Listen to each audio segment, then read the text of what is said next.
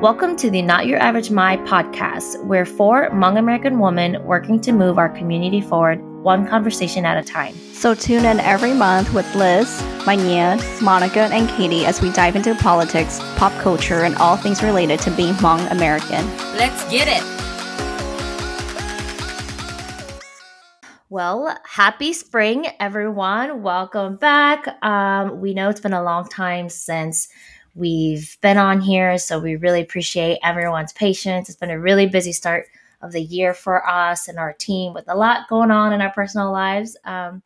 But this episode is special because we have a really, really special guest with us today to help us get hyped for APAM month, or this month. Today, we are actually joined by the very, very cool Philippe Tao. He is here to talk about what it's like to be in a not your average career as a Hmong American in the media, news, entertainment industry. Philippe has done work with Netflix. He's written pieces for the Washington Post. He's had pieces appear in Teen Vogue and so much more.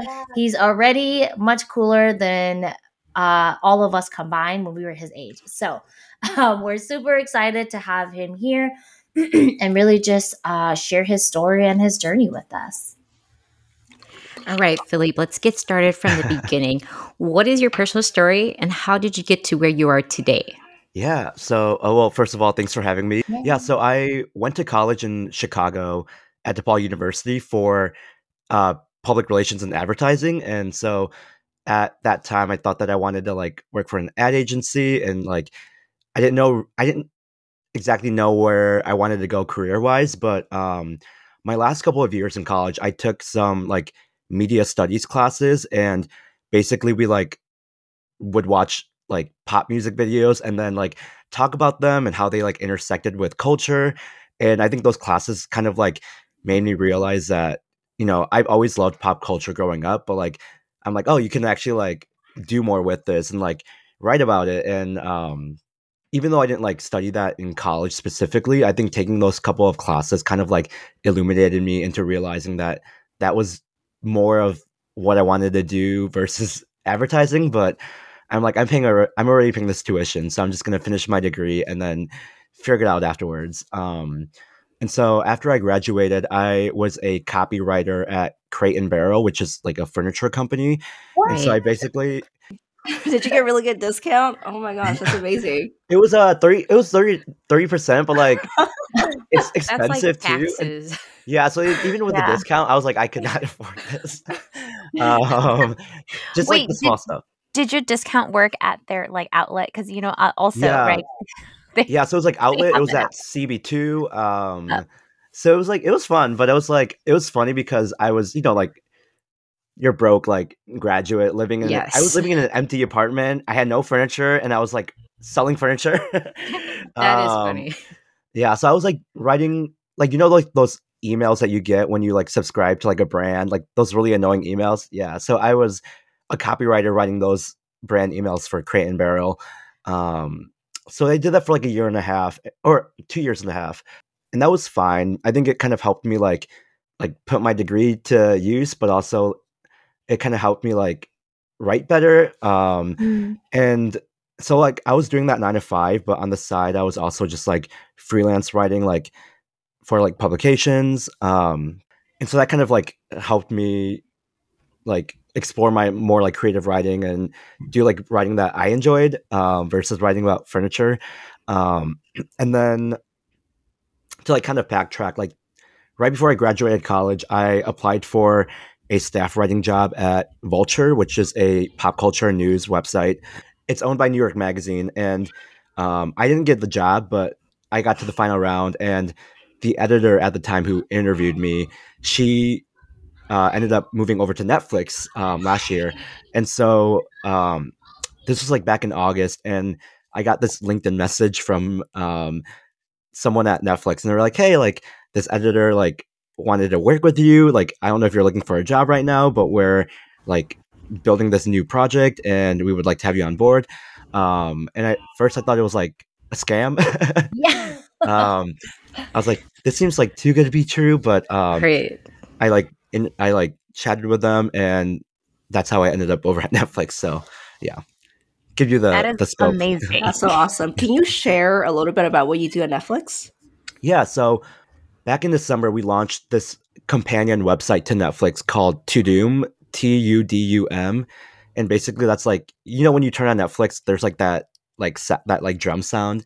Yeah. That's basically what it is. Yep. And Oh. so I kind of describe it as like DVD bonus features for Netflix. So like when you watch a show or a movie and you want to know more about it, or just like have like read like cast interviews or like behind the scenes footage, we kind of provide all of that. And so what I do personally is I'll like interview like Netflix cast members.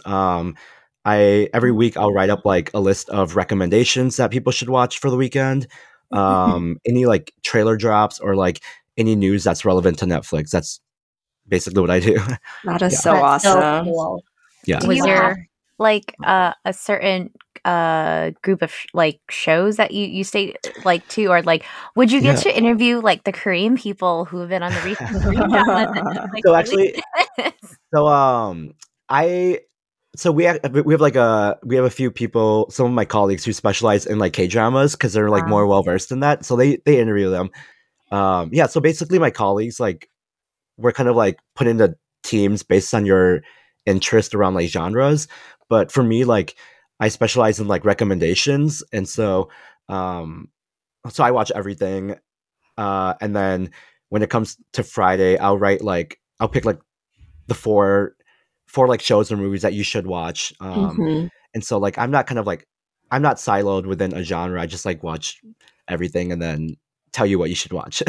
that sounds like a dream job That where you're is so getting paid cool. to watch Netflix and you're telling Literally. people about it. Yeah, so it is fun. But like the funny thing is I have a very bad attention span, and so when I got my job, I'm like, okay, I actually have to like pay attention. I can't fall asleep. um, so sometimes I'll have like Google Docs open and I can take notes when I watch. Oh Yeah. my gosh, that is such a cool job.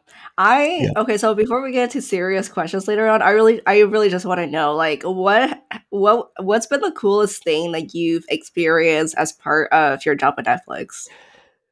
Honestly, I love interviewing people. I think I'm outgoing, but I'm also like very introverted. And so I think like when I interview like celebrities or like cast members, it's kind of helped me like come out of my shell more, and like I've had to be like they're just people like me. Like I don't need to be like starstruck. I don't need to like I don't know. I think it's just helped me like be more outgoing, and so I think that's been my favorite job of just like interviewing people and learning more about like what they do. Yeah.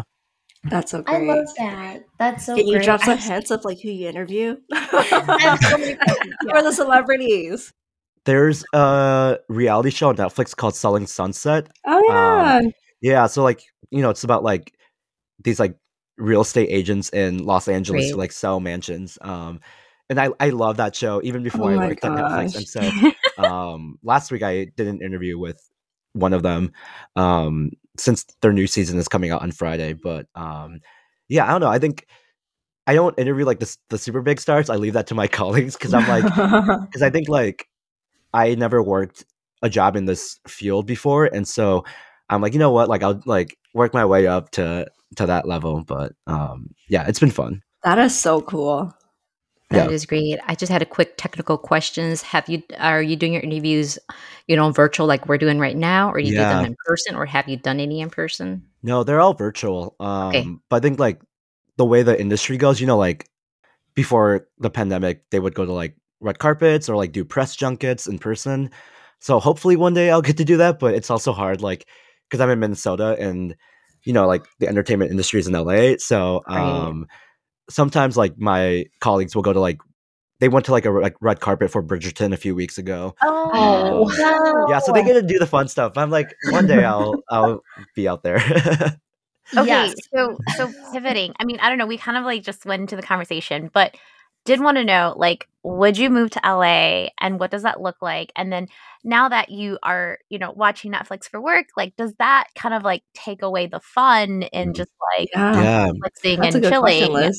yeah. Yeah. So I went to LA when we launched in December, and that was really fun. Just like being where everything happens. But I like I said, I just moved back to Minnesota a year and a half ago, and I think like I've really enjoyed like being with family, Mm.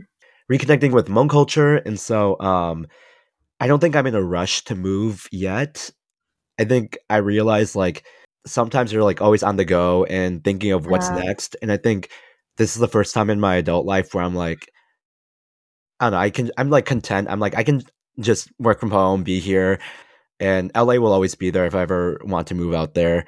And I think it's been nice for me too because like being in Minnesota, like I can just like when I'm done working, I can just like switch it off and like go hang out with my friends or go hang out with my cousins and not have to live and breathe entertainment. But I feel like in LA, that's like the whole industry. And so like everyone there is always like when they go out after work, like it's always like a networking opportunity. And that's not really my vibe. And so yeah, and then the second question, yeah, sometimes it does it does ruin, like, watching TV for me, like, on the weekends, my boundary is I don't watch Netflix on the weekends, um, and I just, like, let myself watch whatever I want, but, because I am watching Netflix literally every day, 9 to 5, I yeah, I think I've had to, like, have I've had to, like, implement boundaries where, um, instead of watching TV, I'll just, like, go out with friends or, like, go outside for a walk, um but it is a fun part of the job, but I think, like, I just don't wanna be a couch potato and, like, you know, do that when One I don't more have to, yeah.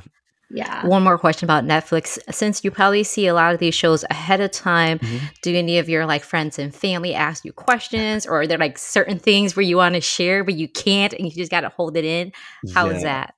Yeah, Oh, so yeah, so, like, I was saying, I'm bad with secrets, and so, I watch I watch everything ahead of time, like the screeners, and sometimes I'm just like, "I need someone to talk about this with, but I can't talk about it at all."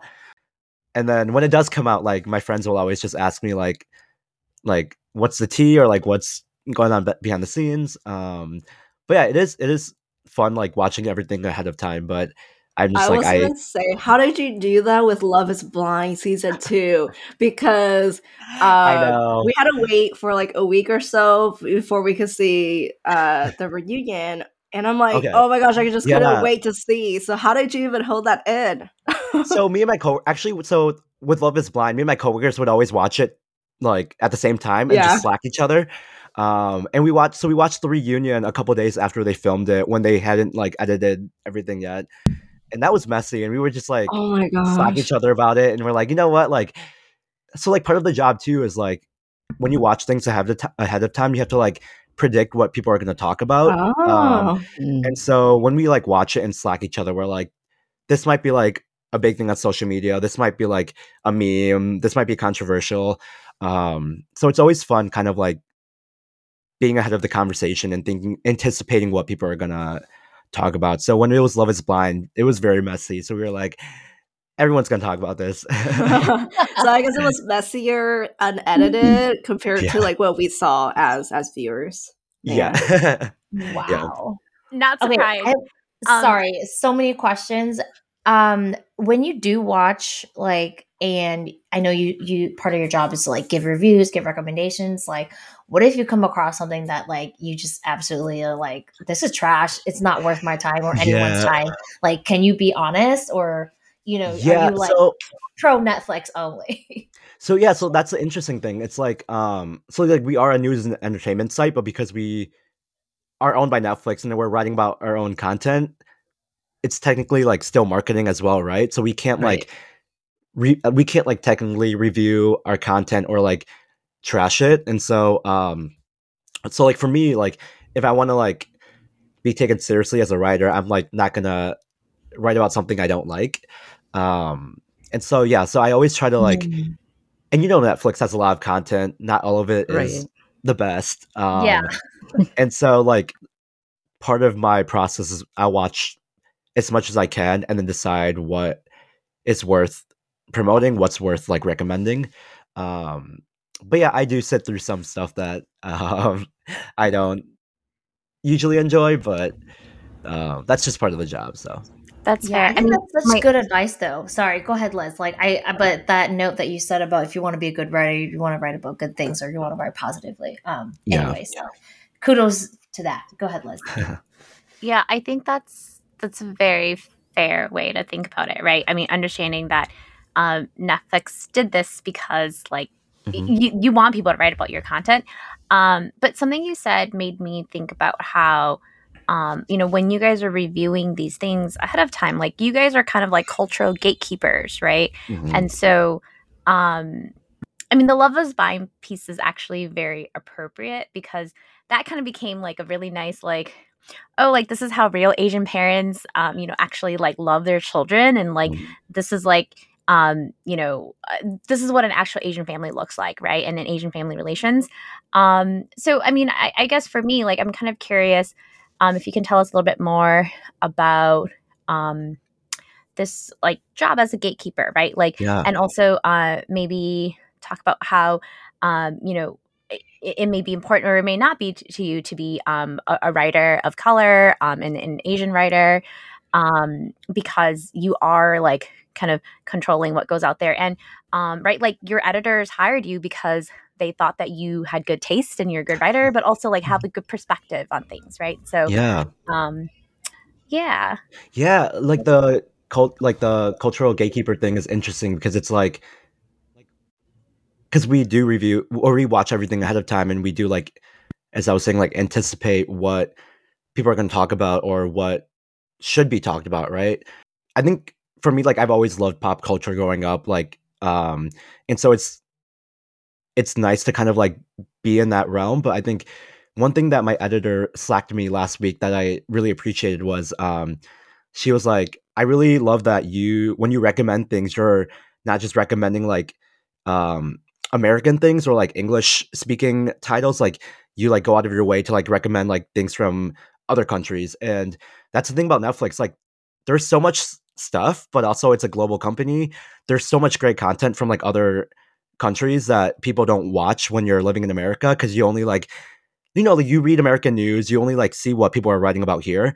And so when I got the job, part of my goal was like, like as a person of color, and like being Hmong too, like people don't know about Hmong people, right? And so I'm like having that experience of coming from a group where it's not always talked about in like mainstream media. I'm like, I'm gonna make it my goal to like highlight like shows and movies from other countries or other cultures that people might not be aware of.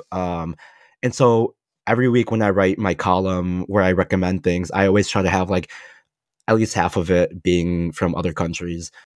I think it's been fun for me too because like honestly before I worked at Netflix, I didn't really watch other than K-dramas, I didn't really watch like things from other countries. And so it's been really good for me too to like kind of branch out and watch stuff like that. And so yeah, that was like a big goal of mine when I got my job where I'm like, I'm not just gonna recommend things from here. I'm gonna like, highlight other titles and other cultures.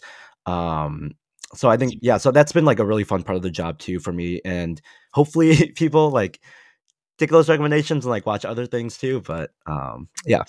That's an amazing rule though. I love that. And I hope that like more people will think about that, when they are in positions of power like that. Um Two plugs. Maybe if Netflix could open up more international offerings, because Yeah. sometimes, right, like I have Netflix on my phone or my computer, and when I travel internationally, I get to see so many more different titles. And so some of Yeah. my favorite Thai dramas are available in Asian countries, but they're not available here. Oh. Right. That's Um, the thing. And like I didn't know that until I worked at Netflix where it's like I think part of it is like the licensing. Like they only have certain titles in other countries that you can't watch here. But yeah, it does limit too. Yeah. Do you feel like your perception of media, news, entertainment has changed at all? Like once you got your job at Netflix, like what was that perception before, and how has it changed? And if so, Yeah. like in a good way or not?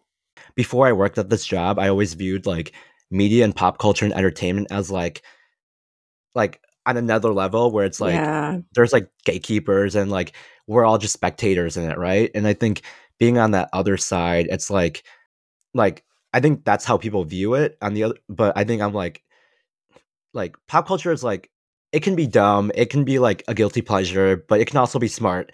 And I think after working in it, I'm like, there's no such thing as guilty pleasure. You like what you like, right? There's always like some value in whatever you watch, whether it's a reality show or whether it's like an Oscar award winning movie, right? Yeah. Um, I've been here almost a year, and I think I view media and pop culture as almost like, yeah, like there's always value in something. Also, you have to meet people where they are. Not everyone's gonna want to watch like a 3 hour French film, right?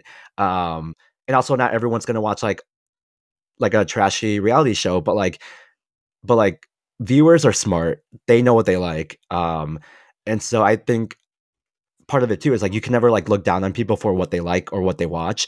And I think that's like given me value and thinking of like pop culture. It's like you're not just like writing or creating content for like the elite or people who like went to Ivy League school, right? Like you can write about stuff for people who like live in rural America who like don't have a college education, but like they're still smart. They still know what they like. They still get value from what they watch.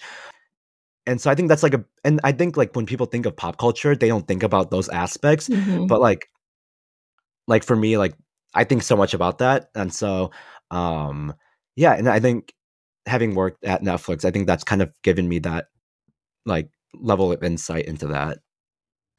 That's such a different perspective, and it's so reflective. And I say that because, like, even with the term guilty pleasure, I stopped using that after listening to Mindy Kelly talk about like how men don't use that term to Hmm. describe their, like what they watch or consume, right? Like they will watch football, they will, watch whatever shows they want, but they don't consider that guilty pleasures. But when it comes to women, we often use that to describe the shows that we watch. So anyway, that is just to It's say, so like, gendered. Yeah. yes, it is so gender, and I just love this perspective that you have about like people consume what their interests and what their passions are, and that doesn't mean that it's like one category or not, like trashy or not, right? So Mhm. anyway, I thought that was Yeah. really great. And that's what I think about too, right? Like when I write about like rom-coms or like reality shows that the demographic are women, right? Like I'm not gonna try. I'm like I'll tailor it to whoever's reading it, but I'm not gonna be like this is a guilty pleasure. You have to like binge. Yeah. Um, Yep. Okay, this might be a little nerdy, but when you talk about like pop culture, I'm curious like why, we have to have like that adjective like pop culture. Like what's the difference between pop culture and like culture, right? And like what yeah, does it mean when we're like, oh, they're cultured, right? Because maybe yeah. like I mean, oh, so like you have a show like Bridgerton, very popular, right? But the culture that they're showing, right, is like culture that like we would I think say, oh, like hard art is cultured, right? Or like if you Mhm. listen to like classical music, that's culture. And so can you talk a little bit more about that? We're not equipped to talk about that. No, I can like I graze like the top, but I'm always really curious why we have to say pop culture, yeah. and like what then does culture mean? Yeah, no, I get nerdy about this too. So like I think like pop culture has the connotation that like tabloids or like magazines or like TMZ, right? And then I think the word culture itself like gets deemed as like higher on the totem pole of like like as I was saying like Oscar nominated movies or like more like niche interests that kind of or like reading the New Yorker or and like doing the New Yorker cross puzzle. And I think the way I think about like pop culture and culture is like they're basically the same thing, but I think of it as like a totem pole. And so at the very top, it's like the things you consume, like they speak to you, right? And so like a lot of people who like consume culture at the top, they like want to impress people because there's social capital in it. And so yeah, that would be like Bridgerton or like reading the New Yorker, um, like more like niche things. And then at the bottom of the totem pole would be like reality shows, things that don't like require too much like thinking. And I was as I was saying earlier, like there's value in all of that, but like the way people view it as like the higher up you go on the totem pole of like consuming culture or pop culture, Mm. there's like social capital in that. And so a lot of people use that to like leverage like their social standing because it's like I watch this and this, I listen to this and this, and so therefore I like am smart or like I like it speaks to you, right? Like as your background. And that was something I learned in college actually. I remember like one thing that kind of like blew my mind was like growing up like when you're with your grandparents like they watch like Maury or like these like talk shows during the day and or like infomercials. And I always just have like these childhood memories of like going to my grandparents' house or like staying homesick from school, and like these like infomercials would be on like for the Magic Bullet or like soap operas. And I never thought much about it, but in college we were talking about how like a lot of people who live in like rural America, like middle class Americans, um, who might not like work a 9 to 5, like they consume a lot of this content, and it's kind of a way for them to like feel like they have an in on pop culture, or like they have like some kind of standing in capitalism, because they'll watch these infomercials and like be able to buy it. And I was like, you know what? Like, I never thought about like infomercials or like shows like Mari as like a way for people to have like social standing or like social leverage. And so that kind of helped me realize like no matter where on this totem pole of culture you like consume, like there is value in everything. And it gives people like a sense of belonging and a sense of meaning. Um, I'm so glad so to yeah. hear that, because my choice of my my choice of shows is probably at the bottom of the totem pole. Mine too. I'm like reality TV. Yep, check. Rom-coms. I'm watching all of those. I'm not trying to think outside of my 9 to 5 job. No, well, that's funny because like when I first got interviewed for the job at Netflix, Yeah. the person who interviewed me was like, "It's like, what kind of things do you like to watch?" And I was like, "I'll be honest, I love like really trashy things and like terrible movies." And they're like, "Great." All right, you're hired for the job. Yep. Yeah. Right. No, I see that too, because I mean, I'll read everything and watch everything, but yeah, like it's funny when you talk about gendering, because I'll say it's trashy rom-coms, but why are they trashy, right? Like Right. I mean, they're just Right.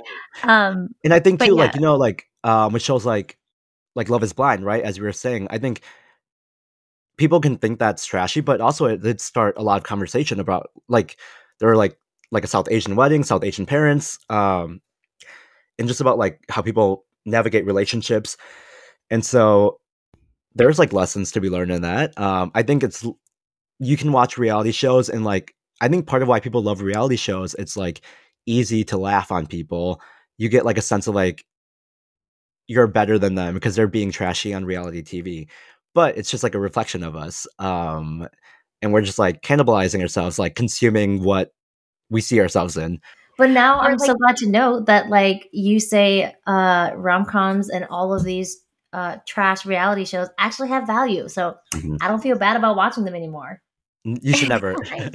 Right. Well, because I mean, I think that's no, it's beautiful, because when I don't know if y'all like remember, like my English teachers were always like, oh, like the role of an artist is to like uh give society like a commentary on itself, right? And Mhm. like be mirrors for us. But yeah, no, I absolutely love that, because like if you think about it, right, like you can take lessons from everything, even Tiger King. Just Yes. by the way. So like yes, we are next Netflix fans here too. Yes. Yes, I agree. Okay, now I kind of want to pivot and hearing about how successful your like career has been so far, Philippe, like what kind of support did like, your family give you? Because again, our conversation really was about like how do we enter such a like Yeah. non-traditional career, right? Like were your parents for it? Were they against it? Like were they like, Philippe, you're crazy, you ain't gonna make any money? Like, because to me, if I feel like if I told my parents I'm gonna write for like Google or for BuzzFeed, like they'd be like, "What is that? And how are you Mhm. going to make money?" Yeah. What has that been like? Yeah. So I think I've always been lucky where my parents have always been supportive um, of like me and all my siblings. So like actually growing up, I wanted to be an actor. And so I think the Oh, support started there because like when I was a kid, I would look for auditions, and my parents would drive me to auditions and rehearsals growing up doing oh, theater. And there was like a time in like 8th and 9th grade where I like wanted to be like an actual actor. And so um my mom would like take me to LA for like acting classes, and my relatives would like Aw. pitch in money to like help pay for the cost of that. And I think just having that very like strong supportive base was really important to me. And I know like, like Hmong culture, right? Or just like a lot of Asian cultures aren't supportive of the arts or like creative fields. Yeah. And so I Yeah. think like having that that like social support or that support as a kid like instilled this sense of like I can do whatever I want almost. But also when you think of like media and entertainment, kind of like the theme as we were talking about, like there's a lot of gatekeepers and it's usually granted to like a lot of white people, a lot of Yeah, people who have totally. connections. Right. Literally like the whole industry is built on who you know. And I Yeah. think coming from the Hmong culture, right? It's like we have a lot of like successful like Hmong journalists and people who are in media. But I think when it comes to like the pop culture entertainment world, there aren't a lot. And so I think for me, I never really viewed that as like a career path because I'm like, I don't, it's just not my idea was like it's just not granted to us. But I think for me too, it was like when you're Hmong, you think of your family, you think of your ancestors. It's very communal in how you approach things. And I'm like, like coming from a Hmong background where we used to not have a written language and like my grandparents can't write or speak English as well. And I'm like, I have the skill, like why not like make a career of it? And so I'm like, I like when I write, like I write for like my ancestors, I write for like future descendants. And so it's like, I don't know, I always like have that in the back of my mind. But yeah, it's like not always like the easiest field to break into. But I think for me, it was just carving out my own space. I think using my social media to kind of like just get my voice out there. And that's kind of how I Yeah. was able to connect with other editors or other media outlets. But yeah, I think a lot of it is just you just have to like forge your own path, which sucks. But um Yeah. yeah, I think coming from like marginalized backgrounds, it's much harder to like find that space for yourself. I totally hear you, and I think that was actually one of our other questions too. Like, I love hearing that your family was so supportive. I mean, come over to the West Coast, please. Like, we'd love another, Brenda song. I think we need more of us, but Literally. like, yeah. So, I mean, I think you're absolutely right. Like, these spaces have always been predominantly white, and like, so even though your family was super supportive, like, did you have like supportive networks or people who would vouch for you? And I mean, you Yeah. said the editor pinged you on LinkedIn, right? Like, how often does that happen? Like, I feel like that never happens, right? So, like, what has been your hardest obstacle like to date, and like, how are you building your network? How have Yeah. you overcome that? Yeah. Well, so yeah, so like I think one lesson I learned is like there will always be people or like mentors who are like will look out for you and like want your best interests at heart. And I think for me, like when I didn't get this job at Vulture 3 years ago, like I thought that was like I was like, I'm never gonna work in media. Like it's just so hard to break into. And she reached out to me like 3 years later, right? And was like, I remember you like from this interview, like I want you to like be on my team. And I think so like when I think about like other people or like other Hmong folks or people who like want to break into these industries that are hard to break into, I'm like, you always have to like lend a hand. You always have to get people that into the industry because there are just so many gatekeepers. Side note, relatedly curious, like if you, because you write so much, like had an English teacher who, really inspired you to write, because I mean, I know you wanted to be an actor, but obviously like your writing and your perspective is also really important. And that's why this editor never forgot you. Yeah. So yeah, I loved my high school English teachers. Yeah, so what I didn't really write in high school, but one of my English teachers, he was also gay. He was like this old gay British man who was like very cranky. People were scared of him. And when I was in high school, I was still in the closet, but I think he like knew that I was also gay, and like he would like compliment me on my writing and told me that like it was worth pursuing. And I also had another English teacher. She was a woman, and she was like the first person to tell me that like she enjoyed reading my work and that I should also pursue it. And I think having those two teachers like see me and like hear my voice meant a lot. I don't know, like teachers and mentors like have such like they have like so much power to like influence people, and I think they don't always know that. But I think just like hearing those words as a young kid who was in the closet, who like was looking for like I was looking for my voice at the time, and I think like having them tell me that like kind of ushered me into the path I'm in today. So Well, I Thank love goodness that. you found your voice. And yeah. also, I love that you say you're writing for your ancestors too. That's just super Yeah. beautiful. Yeah. Thank you. Yeah, I feel like we owe so much to our high school English teachers because I mean, I can relate so much because I also felt like as, someone who also didn't speak English as our first language right away, that like my writing was always really bad, and like it was always our English teachers who were always like, "This is Mhm. so beautiful, like great job," even though like to me I'm like, this is like not that great, but cool, thanks. Yeah. And especially, yeah, the note just about writing for your future generations and writing for your ancestors. Like I always, I really appreciate when we are thinking of those who came before us. Mhm. Yeah, because you think about like the things that we have from our ancestors. It's like bandauna, or like there aren't that many photos or like written records, and so um I'm like I can just write about like reality shows, and hopefully in the future my grandkids can Yes, like that see is our fun that. now, right now. Exactly. Yes, that is, Writing yeah, about Love Is Blind. that is the cross Yes, stitching we are making. Yes.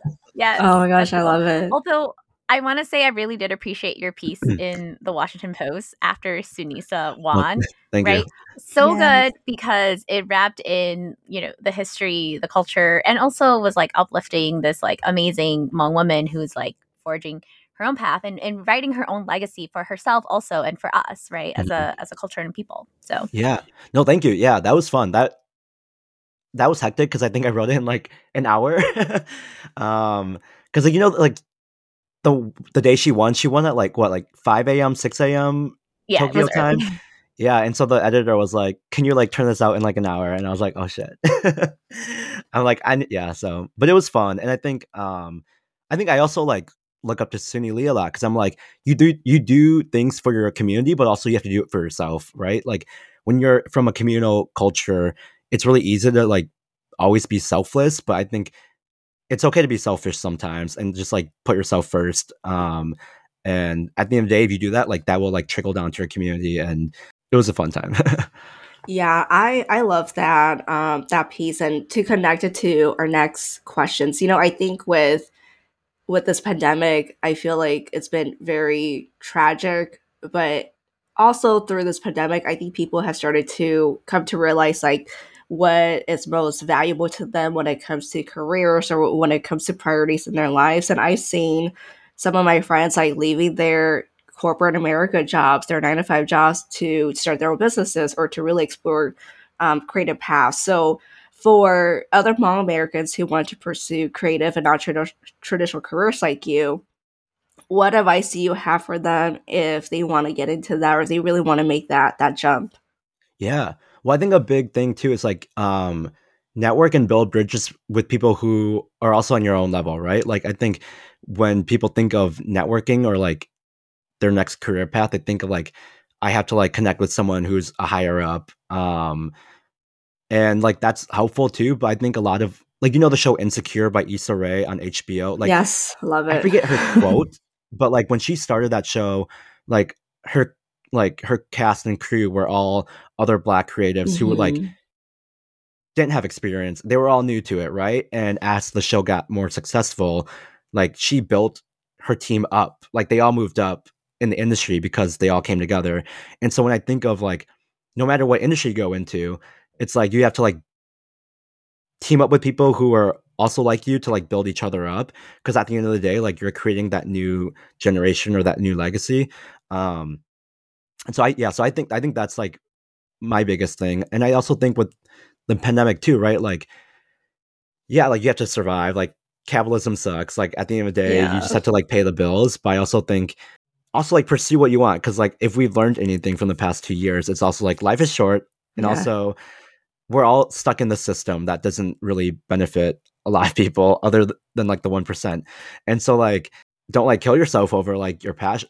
I like, don't kill yourself over your passion, but I think like use it as like fuel to keep going, Mhm. whether you make your passion your 9 to 5 or not. Yeah. So before we close off, I do want to provide you an opportunity and all of our co-hosts an opportunity. Do you have any other words of wisdom for our listeners? I do feel like this has been such a great conversation, especially talking about very, very non-traditional career paths, but then also such a creative workforce to be in as well, especially in this time and age when I think that we're seeing a little bit more diversity on our screen, whether that is through like film or arts or whatnot. So, any Yeah. words of wisdom that you have for our listeners? Yeah. I mean, I always say like be loud and like, I think the only reason, honestly, one of the only reasons I'm like in my career is like being like a Twitter troll or like just like being really dumb on the internet and then like just tweeting whatever I wanted to, but like people seeing that and like making connections through that. So it's just like whatever field you're in, just be loud and like do it like unapologetically. Also like don't be afraid to branch out because I think it's really easy to be comfortable or like seek refuge in like your comfort zone. And I think when you really do like break into whatever field you want to get into, I think that's when you kind of have to like step outside of that zone and like branch out. I think for me too is like I love like reading other emerging writers' work, and so like if there are any Hmong people who like want to break into that field or just like need another set of eyes to read things, like I'm always happy to like provide like feedback or like insight into that. But yeah, I think whatever field you're into, like there's a lot of gatekeepers in it, but like don't let that intimidate you. There will always be people who will be watching out for you as well. So Oh, I love that, Philippe. So, if for those who are listening, Philippe just offered to read your stuff.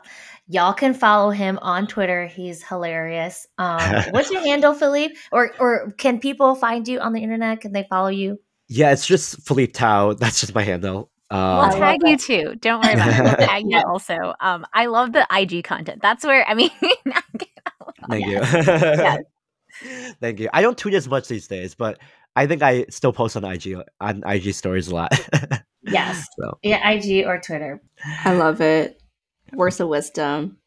Well, yeah. listeners, thank you all so much for tuning in to our episode today. Philippe, thank you for coming onto our podcast. We've learned so much about you and just loved and really enjoyed talking to you about your cool job at Netflix and all of your accomplishments, all of the just really lessons learned that we can take when we think about pop culture and the media, news, entertainment that we consume as well. So just want to thank you for coming on to talk to us today.